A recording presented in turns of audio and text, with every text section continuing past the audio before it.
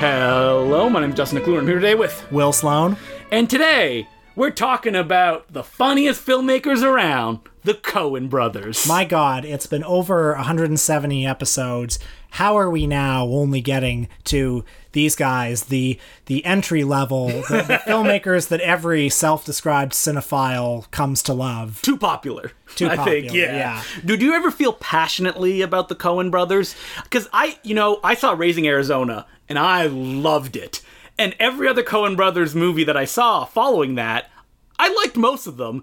But my one thought was like, man, none of these are Raising Arizona. That's funny. It's weird because, I've seen The Big Lebowski probably 10 times. Mm-hmm. I've seen many of their movies multiple times. They've made 7 or 8 movies that I think are masterpieces. And so I do like them a lot, but I also don't feel like any particular personal relationship with them. But yeah, what I was going to say is that other than Raising Arizona, it's very rare I'm like, I'm going to reach for this Coen Brothers film as my comfort food in the way that I hear people talk about Big Lebowski. I mean, I'd have to say that Blood Simple, when I made Impossible Horror, that was one of our main points of reference. But it's also not a film that I'm like, love it, seen it 100 times. Well, I do think they're like some of the best filmmakers working, but I also think like it's like chocolate or pizza, or Alfred Hitchcock. These are things where it's like, yeah. All the edible things. It's like we all agree that these things are great. Yeah. But it's like, it's not mine. Yeah. Right? I was really a Coen Brothers and Barry Sonnenfeld kind of guy. And once he left the fold. Once they started working with Deakins and started to rock that color correction. Yeah, too beautiful. Yeah, it was with Oh Brother, Where Art Thou, which was famous for being the first digital intermediate where they color corrected in the computer. I'm like, oh, no, thank you. I'm just kidding. Roger Deakins makes a beautiful image. Now, for this episode, we were trying to think of what's a fun way we could approach this very familiar topic. And we decided we're going to talk about Fargo. Yeah, that's right. No Country for Old Men, baby. As you can tell from the clickbaity headline, we watch the movies that people consider their worst. Which even that is not a particularly unique angle. I mean, every day on Twitter, somebody is ranking the Coen brothers movies. Somewhere there's a contrarian argument for every one of the movies that they've done that's considered bad. So how about we start with what people consider their worst, The Lady Killers. 2004's remake of the classic British comedy that I remember seeing when it came out, my mouth agape going, what? Well, this was a particularly rough patch in their career because it came out mere months after one of the other movies we'll be talking about, Intolerable Cruelty. And this 1-2 punch of poorly received comedies, I think had some people wondering what's happened with these guys. Have they lost it? Like, has the passion gone away? Can't they give Barry Sonnenfeld a call? Oh no, he's directing MIB 2. Now, I saw both of these movies at the time. In the theaters? In theaters. Wow. And I was very disappointed by both of them. And I came this week hoping to reevaluate them, hoping to find... So did I. I came to these movies going, now I've watched all of the Coen brothers of...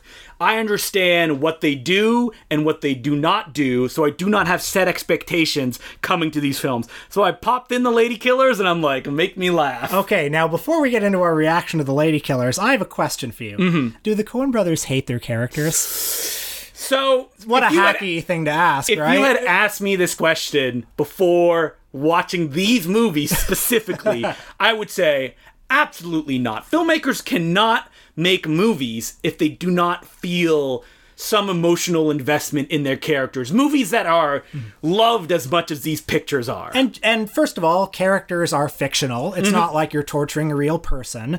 And just because a character is perceived to not be intelligent doesn't mean that the filmmakers and writers dislike those characters. And just because you put them through the ringer doesn't mean you're a sadist. People often go through the ringer in real life too. And, sometimes I watch the Coen brothers movies, and a movie like Inside Llewyn Davis, as much as he suffers in that movie, or A Serious Man, as much as that character suffers, you kind of identify with it, or you empathize with it. Inside Llewyn Davis, I think, is sort of a comforting movie in a way, because it's like, yes, this is a movie that's like validating the experience of failure.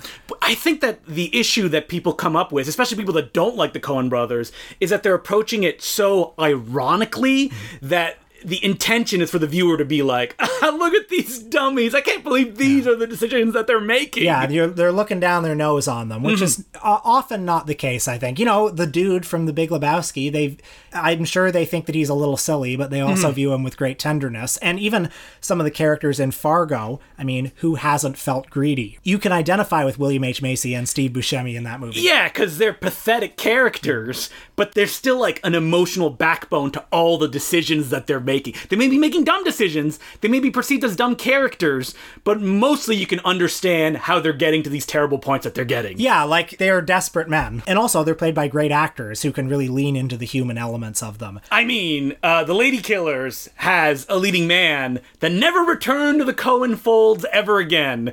Tom Hanks, the most lovable actor in American cinema history. And, you know, I'm actually going to say I think it's too bad he never returned to the Coen brothers. I think that he has the perfect nice guy imagery to anchor their pictures. And imagine Tom Hanks being an asshole. You don't get that enough in movies. Like the Coen brothers could bring that out. And he's a great asshole. Just look at all the romantic comedies that he did. And that, like, from a distance now you look back at them and you're like, oh, he's kind of charming, but he's really swarmy as well. Fucking evil gentrifier from You've Got Mail. So in The Lady Killers, he plays a Kentucky colonel who rooms with Irma P. Hall, playing a kindly old woman. So he tells the landlady that he needs the basement to practice with his medieval music group, but what he's really doing is digging into the casino next door to steal $1 million, I believe. Which is not a lot split, like, there's a lot of people on his team. Right. When is this movie set? It's set in the present day, right? Yeah, 2004. Oh, right, because there's a reference to Montel. That's right. Which sticks out like a bit of a sore thumb, I think. So, you know, earlier in their career, the Coen brothers were often remarked upon for often working, you know, like Quentin Tarantino, in archetypes and cliches from movies.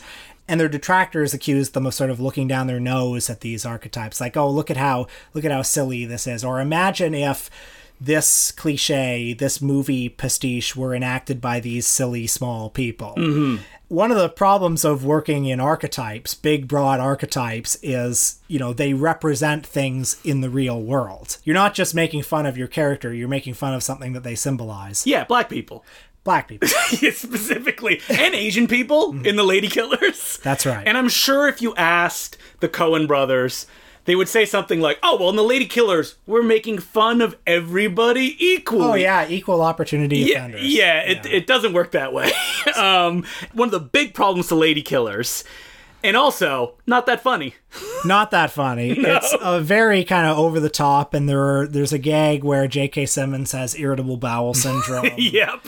And God, it's like there's an Asian guy who doesn't talk and is always smoking. Some of the Marlon Wayans shtick in this movie, where he's like talking about how he loves women's asses. Yeah, it's real bad. And it goes on forever. Lots of racial slurs thrown out, mostly by the black characters, but they were written by the Coen brothers. I like to imagine the Coens, you know, bent over their typewriter, writing some of this dialogue. So this movie doesn't really have that much of interest. First of all, it's a remake of a well-loved British film, which stars Alec Guinness, who gives as broad a performance as Tom Hanks does, but it's different in very specific ways. Well, I sort of like Tom Hanks' performance in this movie, but I think it would be better served by a better movie. Yes. Like, he really commits to it, and he's very over the top. But, I mean, the movie around him, the only person in the movie who I think really plays it real and is really grounded is Irma P. Hall. Wow. Didn't she win some awards for her performance? Oh, thank you for cueing me. Yeah, on this. No problem. She won the jury prize at the Cannes Film Festival.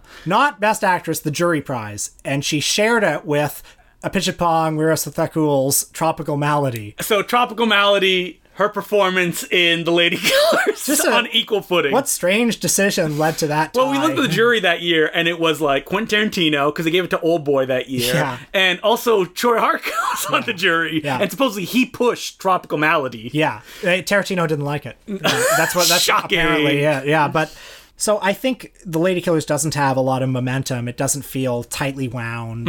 It feels rather slow and lackadaisical. It's not suspenseful. Yeah. And when it does start to break down and people start dying or being injured, you don't care about them. There's no humanity there. And it's also not grotesque enough to be the big farce the Coen brothers think they're making. Yeah. If it was, I think there would be more like, oh, like, whoa, I can't believe they did that. But that never really happens because even when like body parts start to get dismembered, it's grounded in a way where you're just kind of sitting there and being like, that's unpleasant. And as to the movie's treatment of race, I mean, there's no pleasant way to say this. The movie has two kinds of black characters. They're the ones like Irma P. Hall, who are maybe well-meaning, but they're not tuned into the world, and so they donate to institutions like Bob Jones University. Which is the punchline of the film. A famously racist evangelical school. So those people, don't know their own interests. And then there are the younger black people. And there's a lot of them. As personified by Marlon Wayans in this film, who don't know anything about history. Like, J.K. Simmons and Marlon Wayans get into a fight where J.K. Simmons says, "Do you know who the Freedom Riders are?" And yeah. she doesn't. So those are the two camps. And I gotta say, I don't know if I want to be hearing this from the Coen brothers. No. I mean, nobody wants to hear us talk about this on this podcast as two white guys. But I also think that's the only fair way to deal with this movie is to say what it's saying. And, there's articles that you'll find, of course there are, because the Coen brothers are as popular as they are, trying to argue like, but you don't understand the ironic vision that they're putting towards the I know screen. what Bob Jones University is. Yeah, I get it. The problem is that all they're doing is continuing the stereotypical portrayal of these characters that have existed since the dawn of cinema. And there's no ironic commentary that they're making here. It's not bamboozled or anything like that. And I don't think they like these characters. I think at most they're a little condescending to the Irma P. Hall character. They're sort of I remember very vividly as a teenager thinking, she must know what's going on, and she's kind of snaking them along. She's like a mastermind through the situation, and Tom Hanks thinks that he has one over her, but nope. The Coen brothers are like, oh no, she's even dumber than everybody else. The thing about the Coen brothers is when they're interviewed, they're very opaque, and their creative process is very mysterious. Like, how do these two guys work together? Who writes what? We don't know. And their movies are so precise and just technically perfect, and they're full of little details, kind of Kubrickian in a way. Oh yeah, look, there's Bruce Campbell. Yeah, exactly. A Serious Man is full of details like a Jacques Tati movie. And so you think about them like, well, these guys really know what they're doing. These guys are totally in control. Yeah, if I like their other movies, which are these kind of hermetically sealed perfect objects, this one must be just as good as well. Well, I remember there was some discourse around the Ballad of Buster Scruggs and yes. its a treatment of the indigenous characters, where there were some who would say, they must know what they're doing. They're dealing in tropes, they're dealing in archetypes, and they're doing it ironically. And I don't think that's really been backed up by the interviews they've given about the movie. And, I think the fact that they're out of touch white guys? Well, yeah, and they have a certain limited curiosity, or when they deal with characters outside of their immediate worldview, their curiosity is... all the interviews that they did around Buster Scruggs, people would bring up, the Native Americans are portrayed as savages in this movie, and the Coen brothers would just follow it up with, well, yes, but that's how they were always portrayed in these classic Western tales that we're adapting. See the book that opens at the beginning of Buster Scruggs? And it's like, okay, but you're deconstructing everything else in the movie, but you're just taking this trope, which is the most offensive one, as face value, because you like that. That's what you grew up on, and you want to recreate that. Right. That is a problematic direction. Yeah. So, okay, we didn't like The Lady Killers. Not good. While watching it, I'm like, did the Coen brothers have a contract they had to get out of or something? Lou Reed, Metal Machine music? But how about the movie they made right before that, Intolerable Cruelty, which I was also disappointed in at the time. Another film that was just kind of brushed away as a nothing when it was released. And I also felt that way when I saw it on DVD. I was like, this is nothing like Raising Arizona, I'm sure, crossed my mind. And I sat down and watched it this time, and it ended, and I went, I really like that. I had the same experience, actually. I thoroughly enjoyed it. I was trying to think, what did I not like about this when it came out? And the only explanation is that it just felt like minor Coens, which it is, but whatever. It's a very enjoyable romantic comedy in the sort of screwball tradition. like, from the beginning, the Coens are always basing their films on templates of well-worn genres. And Intolerable Cruelty is that fluffy Tracy and Hepburn romantic comedy, like Adam's Rib and stuff like that. And like the rat-a-tat, His Girl Friday dialogue. And I think that George Clooney, he loves being in Coen Brothers movie, and it's obvious that he does, because he is the handsome leading man. And here he gets to be the muggin', like, rubber-faced, Jim Carrey-like character. Yeah, he always gets to play dumb characters. And he loves it. Well, in this one, you know, he plays the slickest divorce attorney in town, and he encounters Catherine Zeta-Jones, who is suing his client, Edward Herman, for divorce, and he falls in love with her, but she's kind of a shark who is always marrying rich men and divorcing them for their money. Basically, it turns into like a heist, but one of the best decisions they make is that it doesn't end with the reveal of that heist. It goes further beyond that, and like all the different angles get to be played. Billy Bob Thornton gets to show up, hamming it up as like a cowboy. I mean, it's a great mix of, you know, big star performances, you know, George Clooney and Catherine Zeta-Jones sort of at their peak physical attractiveness. And the Coen brothers can also parody the genre that they're adapting as well. Like George Clooney has this big speech like Tom Cruise does in Jerry Maguire, where he's like, I choose love. Yeah.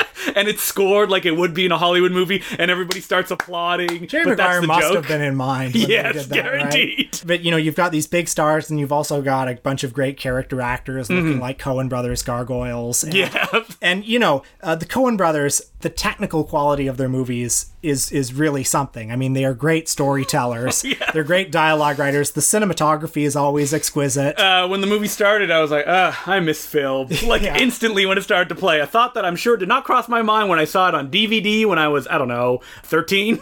And their attention to detail is, I mean, they do have a genuinely strange way of looking at the world. That scene where Edward Herman is, like, jumping on a bed with a bunch of women surrounding him. And there's a giant train behind him. And they're all going, like, choo-choo, and he's wearing a conductor's hat. I mean, what other filmmaker would put that in a movie? The Coen brothers also, like, love the sound of, like, someone sitting in a chair and it's just going, like, yeah. Like, you can tell they're, like, just laughing it up, writing it up. You know, a movie like this, I think it works so well compared to The Lady Killers because they're dealing with rich people.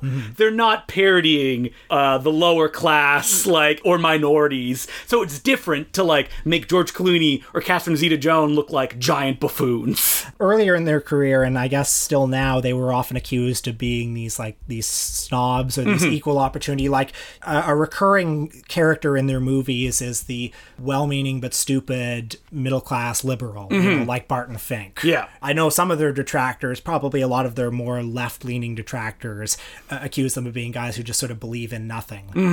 Which... Real Trey Parker and Matt Stone. Yeah, a little bit. I mean, I don't know. There's a strong sense of Old Testament justice in their films. Yes, that's right. But I do love the ending of Intolerable Cruelty, where it just gets all wrapped up in the neatest of bows. That nobody essentially suffers, except for poor Erwin Keyes, whose death in this film is the one thing I remembered from seeing it the first time. Anyway, after this 1-2 punch, they disappeared for 3 years, and they returned with No Country for Old Men. The rest was history. And then a year later, they reached #1 at the box office for the first time in their careers, I believe, with their follow-up, Burn After Reading. You started talking about the movie and just had a little bit of difficulty remembering the title. And I was like, did we watch another movie? Yeah, and I think that's perfect because of what Burn After Reading is. I remember after seeing No Country for Old Men and loving it, being like, what are they going to come out with next? Which was the same feeling that I had when they made Inside Llewyn Davis. And I'm like, what are they going to come out with next? Because there's a feeling walking into one of their movies that this one could be a masterpiece. Yeah, and they just made a masterpiece, which means the studio gave them carte blanche to do whatever they want. Yeah. So they're just going to knock this one out of the park. I saw Burn After Reading in a cinema, and I remember it ending and me going, what was that? And, you know, this story, it's about all of these people thinking they have important information when they don't, and it just blowing it up in all the participants' faces. The inciting incident is that John Malkovich plays an analyst who works for the CIA who is demoted because he's an alcoholic. So he quits. And he says, I'm going to write an absolutely tell-all autobiography with a lot of dangerous secrets. And it leaks, but actually there's nothing in the book that would matter at all. Yeah, but everybody thinks it's very important. And all these really dumb characters that includes George Clooney as an adulterer, Frances McDormand as a woman that wants plastic surgery, Brad Pitt as just a dumb gym trainer. The two of them work at the same gym together, and Frances McDormand is always doing online dating, and is saving up so that she get a breast augmentation and this and that. And the thesis of the movie is that everybody who works in government and intelligence is an idiot, and also most other people are idiots too. Yeah, I believe that thesis. It's a despairing vision on par with Bresson's L'Argent. It could essentially be called Shaggy Dog the movie. Yeah. Like, it ends with the character going, wait, what's happening? I don't really understand. Oh, it didn't matter? Yeah. Oh, okay, yeah. How about we just never mention this again? Now, I saw this movie in a theater too, and I left angry, and I hated it. Yeah. And you didn't get it, Will. Well, I guess not. And then over the years, I would often hear people defend it, and looking back on it, you're like, oh yeah, brilliant. Everything I just said sounds great. Yeah. And so I'm a little more receptive to what the movie is saying now, but I still did not enjoy the experience of revisiting this movie. Well, let me be the devil's advocate for a movie that I do not love either and say, like, I get it. Like, they shoot it like a spy thriller. It's like the parallax view. It's paranoia. Yeah. Like, who's this person following me in a car? What's going on? Is someone really in charge? Everyone is giving it their all, from George Clooney's just like mugging it up to Brad Pitt also mugging it up. Yeah. And, I didn't love Brad Pitt in this movie like I felt like I should, and I don't think it's his fault because he really throws himself into it. No one has anything to do. Well, that Brad Pitt character is such a caricature. Like, there's no kind of warmth in the creation of that character, I think. It's except from Brad Pitt. The only one, we talked about, like, sympathy is, like, Frances McDormand, who really wants this thing because she thinks it's important to her, even though there's characters around her who are like, no, it doesn't really matter. Yeah. But that's what she sets her sights on. Or George Clooney, who's cheating on his wife endlessly, but the second that she breaks up with him, he goes into, like, a massive depressive funk. Yeah. That's funny. Well, I think the most sympathetic character in the movie is Richard Jenkins. Yeah. And who has a brutal fate at the end of the movie. As for Frances McDormand, I feel like such a hack saying the Coen brothers hate their characters. But I think the Coen brothers don't like this character. Really? Well, I think the movie is so I think the movie does look down its nose at Frances McDormand. I think it regards her as a little pathetic. But there isn't, like, some sympathy there? Like, oh, she can't see that she doesn't need these cosmetic surgeries to make herself more beautiful because people already like her the way she is? Well, I guess there is sympathy. I mean, she is a tragic character. Yeah. But and she gets away with everything that she wants. But it's a very thin line, isn't it? Like, I don't feel the Coens. I mean, it almost feels like they're doing a play with what they did on No Country for Old Men. Because remember when that movie came out, people were like, my God, I can't believe they killed the main character off screen. Spoiler for an Oscar-winning Best Picture film. And Burn After Reading does very similar things. At one point, they're like, oh yeah, we shot that main character when we saw, and we never even see it. Yeah. It's like the Coens going like, it doesn't really matter. Yeah. And like, if you buy into that end joke, the rest of the movie will work for you. And I think that's something that, like, Burn After Reading, I hated it when I saw it. And it's because whoever cuts the Coen Brothers trailers are amazing. Like, there's never been a Coen Brothers trailer that didn't get me hyped up for what I'm about to see. But then they never really give you what, as an audience, you want. And, people will say, oh, well, that's where their true genius lies. But as a viewer, you're like, what the hell is this? When it's as paper thin as something like Burn After Reading. Yeah. The destination didn't feel worth the journey to me on this trip. It felt to me like the thesis of the movie was not particularly textured and layered and multidimensional to spend this much time with these unpleasant characters who the Coen brothers don't like. Yeah, and it's not even, if you could get away with, like, look how stylish this film is. Like, can you imagine the Coen brothers shooting it like Tony Scott or something like that? That would make it even funnier because it's still in their style. But look, the Coen brothers are all-knowing. They're wise. They meant to do it. And they're brilliant, and I'm sure I'm wrong, folks. Did we talk about Hail Caesar when it came out? Because I feel like we were doing the podcast at that time. Maybe. I remember being a little lukewarm on that one, too. You watched it this week. I did. I was writing on Letterboxd at the time, and I essentially said, I like all these things in this movie, but, I don't really have any reason to care.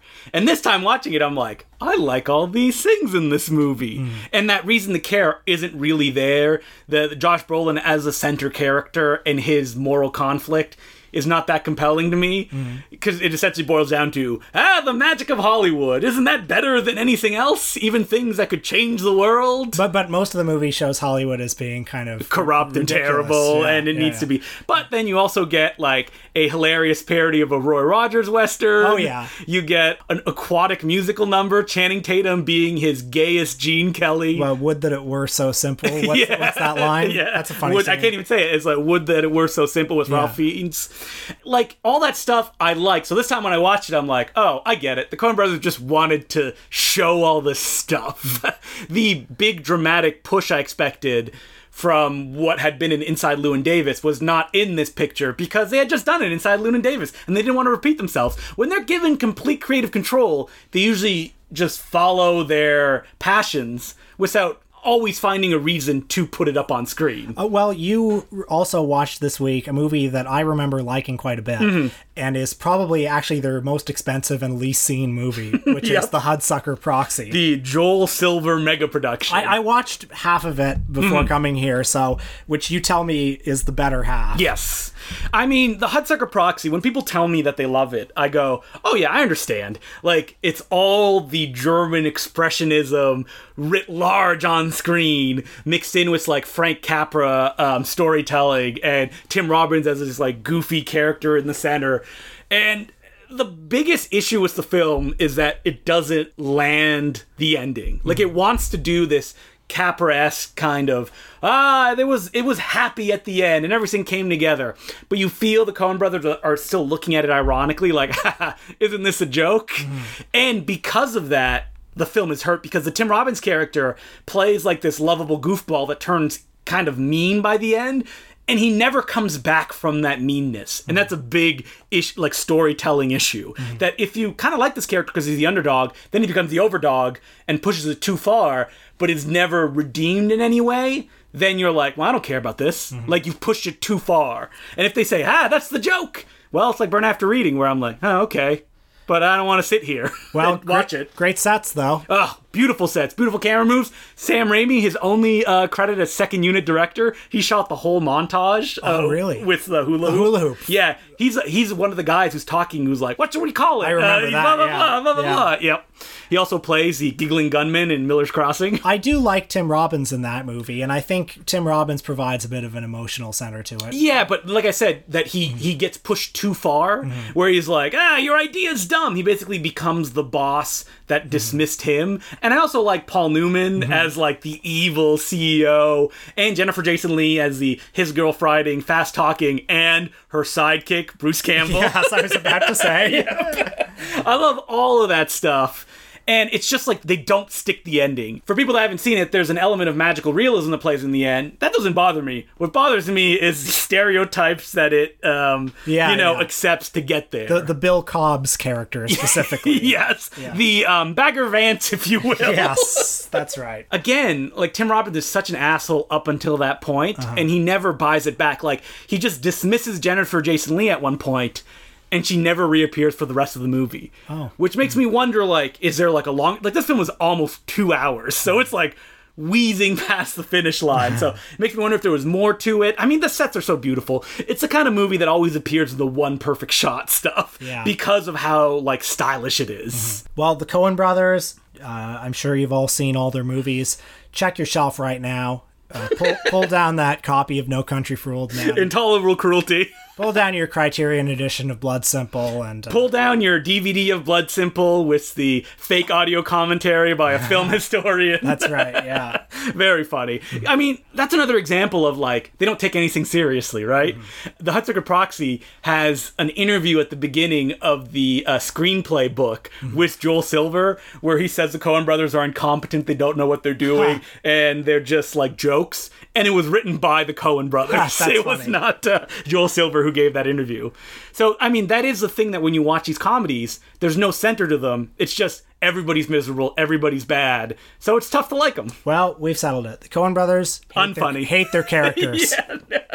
Finally, the dispute is settled. Yep. Anytime somebody has to reference that or an argument breaks up on Twitter, which I assume it happens a dozen times Just a day. direct them here and Yeah. say that we solved it. So, Justin, do we have any letters this week? We do have letters. As per usual, you can send us letters at importantcinemaclubpodcast@gmail.com. And the first letter is from Jack Burnham. He goes, "Hey, Justin and Will. This might seem like an odd question, but what's the longest period of time you spent without watching films? I asked because I was ill recently with something that left me unable to watch movies for about 8 months. Won't bore you with the details, there was some brain stuff. Well, I hope you're feeling better now, Jack. And it was probably the longest I've gone without watching movies in my life. I'm okay now, of course, but I was just curious if either of you have been diverted from cinema for a notable period of time. Love the show, guys. It's by far my favorite film podcast and maybe even my favorite podcast." Whoa. Thanks. Thanks for the many hours of cool stuff. It's appreciated. Warm regards, Jack. Thank you. Well, I remember I went to summer camp once when I was a kid, and that was a month there, and I don't think I watched any movies during that time, except that's actually not quite true. There were 2 movie nights during the month of summer camp. So we were all, I guess, 10 or 11 years old, and the movie nights, for some reason, were Ronin with Robert De Niro. Wait, how old were you at the summer 10 camp? or 11, yeah. And they played Ronin? Ronin. Probably rated 14A in Canada, so they're like, that is fine. I mean, it was just a bunch of, 17-year-old counselors who were like, we like Ronin, let's watch that. So we watched Ronin, and then we also watched Rounders with, with Matt Damon, so... What? So the counselors were just like, hey, that's what we want to watch. Yeah, basically. So those were, I guess apart from that, I didn't watch any movies during that time. And I was barely conscious during those, too. I mean, at that age, I wasn't a huge movie fan, so it was not like a big deal. When I was a kid, I actually didn't watch that many movies because my parents didn't own VHS tapes. Going to the cinema was a big deal. And so other than that, it was whatever I could catch on TV, which was not very much because I was only allowed to watch television during the week from, I think it must have been 5 to 7 because 5 is when The Simpsons were on. And that was the big moment. It's so much easier now, though. I mean, you can watch a movie on your laptop anywhere in the world. Yeah. So. And as far as other periods in that, I mean, I'm sure I've gone a week or two. I feel like maybe a few years ago when I was writing or editing something where I'm like, all right, no movies until this is done. During Impossible Horror. Yeah, or Teddy Bomb. Yeah, I didn't have that much time to watch movies. But other than that, I remember somebody once asking me, is it an addiction? Could you go through a day without watching a movie? And at the time I was like, yeah, no problem. And then I was thinking about it, have I? And I have. If you look at Letterboxd, there's sometimes 2, 3, 4, 5 days go by without me watching movies just because I don't have time. Yeah. Or I'm doing something else, like watching television. All right, well, thank you very much for the letter, Jack. And the next letter is from Emil Dirks. He goes, "Hello, gents. It's not often that I have the pleasure of enjoying your musings while on the road, but by sheer coincidence, I happened to be in Hong Kong when you released your wonderful episode on Anne Hoy. I always enjoy your podcast, but this one had an added poignancy as I listened to it after participating in the demonstrations against a proposed extradition bill between Hong Kong and China. Oh, wow. It was humbling to be part of such a monumental display of people power, and much as you both rightly lament the demise of Hong Kong cinema under the influence of Chinese censors, so too are the people of this city concerned that one day their courts will be at the mercy of China's notoriously flawed judicial system. Needless to say, your ode to one of Hong Kong's greatest filmmakers just hit a little closer to home. In other news, you'll be pleased to note that later that week I stopped by Chungking Mansions to buy a stack of Amitabh Bachchan DVDs. Nice, wow. As a proud member of the Important Cinema Club Nation, I could do no less. I hope you, drew our faces and the logo somewhere in the Chungking Mansion. Like Batman's logo. Yeah. And then fans can go and, find it and be like, yes. Finally, if you're willing to devote your time to discussing Polly Buddy Shore and the cinematic direct of latter-day Adam Sandler, can you please finally record that episode about Steve Odenkirk's Some Films you once threatened to subject us to? I can't be the only loyal listener who wants you to revisit the stagnant well water that is Mr. Odenkirk's comedy career. Yours, Emil. Well, the context of that, if we have any new listeners, is that after watching Kung Pao Enter the Fist, we were often talking about what if we watched every single one of Steve Odenkirk's Thumb movies. Threatened to watch them all. And it happened twice where I gave listeners, I'm like, become Patreon subscribers, and if we hit this number, we'll do it. But, the reality of that is that everybody that wants us to do it is already Patreon subscribers. So we could have watched Bat Thumb, Thumbtanic. Yep. But people didn't step up. And I still don't think we should. You know what? If we get to 250 by the end of next month, we'll watch all those movies. I think that's fair. Yeah. 250 by the end of July. There's no way that's going to happen. Yeah. So. But if it does... sign up all your friends. Yep. we're going to be watching all of those Thumb movies. About that protest, I mentioned on that episode that it had happened and it had made no difference, but more protests continued, and eventually they said, all right, we're going to just table that law for now. So, it works. Protest works. Great. Yeah, so even against China. But it doesn't work. The fact that China doesn't want to show any movies anymore, not even $80 million blockbusters. Oh. Did you hear the one that was supposed to open the Shanghai Film Festival was taking out of commission due to technical issues? It's like, who the fuck are you trying to fool, man? Yeah, that's very sad. Oh, the same technical issues that didn't allow Zhang Yimou's film to play. So this is two different films from the Cannes Film Festival. And it seems so arbitrary. It just seems... Yeah. The movie that they were about to show is a Chinese propaganda piece about the Chinese army fighting off the Japanese, and somehow that insulted them enough, because, I don't know, China loses in that movie an actual historical fact, so they wanted just to push it under the carpet instead. Wow. Well, I guess China's censor boards are run by Coen brothers like dum-dums, idiot bureaucrats of the kind you would see in Burn After Reading. So, Hong Kong cinema is never going to be as good as it was, but as I learned this week, there's still Sammo Hung films I haven't watched, because I watched The Gambling Ghost. I've seen The Gambling Ghost. 3 Sammo Hung for the price of 1. And about as good as, half a Sammo Hung. Yeah, 3 out of 5. Yeah. But considering how eagerly I await any film from the Golden Age directors now, knowing they will not be good, only to be burned every time. You're right, there's a whole world of stuff you haven't seen still. There's still mediocre stuff that's better than that I still haven't discovered. Well, that's good. All right, well, thank you very much for the letter, Emil, and as per usual, you can send us letters at importantcinemaclubpodcast@gmail.com. And this week on Patreon, we talk about a classic film? I think so. Where we talk about Taking of Pelham 1, 2, 3. The one that's actually the words 1, 2, 3, not the numbers, which is the Tony Scott remake. Yes, we're talking about the Walter Matthau original. Mm-hmm. Why is it great? How it portrays New York? And we actually discuss our love of heist films as well. Mm-hmm. So you can check that out at importantcinemaclubpodcast@gmail.com. And next week... well, we're following through on our promise. We're doing Mickey Rooney. The biggest star in the world from 1939 to 1940. 2 whole decades. I hope we can make that joke at least 3 other times. And, Mickey Rooney, what can you say about the guy? He had a huge career. Mm-hmm. So, we talked about him at length last week, so how about we save the rest of our stuff, and we can also recycle those jokes. Right. So, but a couple of things that maybe we should watch. I guess we should watch, fucking Babes in Arms or something like that. One of those Mickey and Judy movies. Mm-hmm. Babes in Arms has blackface in it. We also have to watch Meet the Roonies. Oh, yeah, of course. And Andy Hardy. And Andy... oh, man, so many that I have to watch. I was going to say there's the Spanish one where he plays a giant baby man. I watched a clip of it. I think I'm good. You got it? We'll talk about that on the podcast, though. And, so we're finally going to do the definitive text on Mickey Rooney. A week, will we have enough time to plow through that autobiography that he wrote? Oh, man, I hope so. Find out about Ava Gardner's boobs. All right, so that'll be our topic next week. Until then, I'm Justin Clue. I'm Will Sloan. Thanks for listening. Big news, everybody. A bunch of episodes back. Some reader asked us, what book would you want to write if you dedicated yourself to that? And I said, I'd like to write a book about Albert Pune. And I did. So, I know. It's crazy what you can do if you just put your mind to it. Now, to be clear, Albert Pune is the director of such films as Captain America, the one from the 80s, starring J.D. Salinger's son, Sword and the Sorcerer. What else has he done? So many movies. Cyborg with Jean-Claude Van Damme. Yeah, those were the big famous one that everybody knows. He did Ticker, the Steven Seagal, Tom Sizemore picture. He did the infamous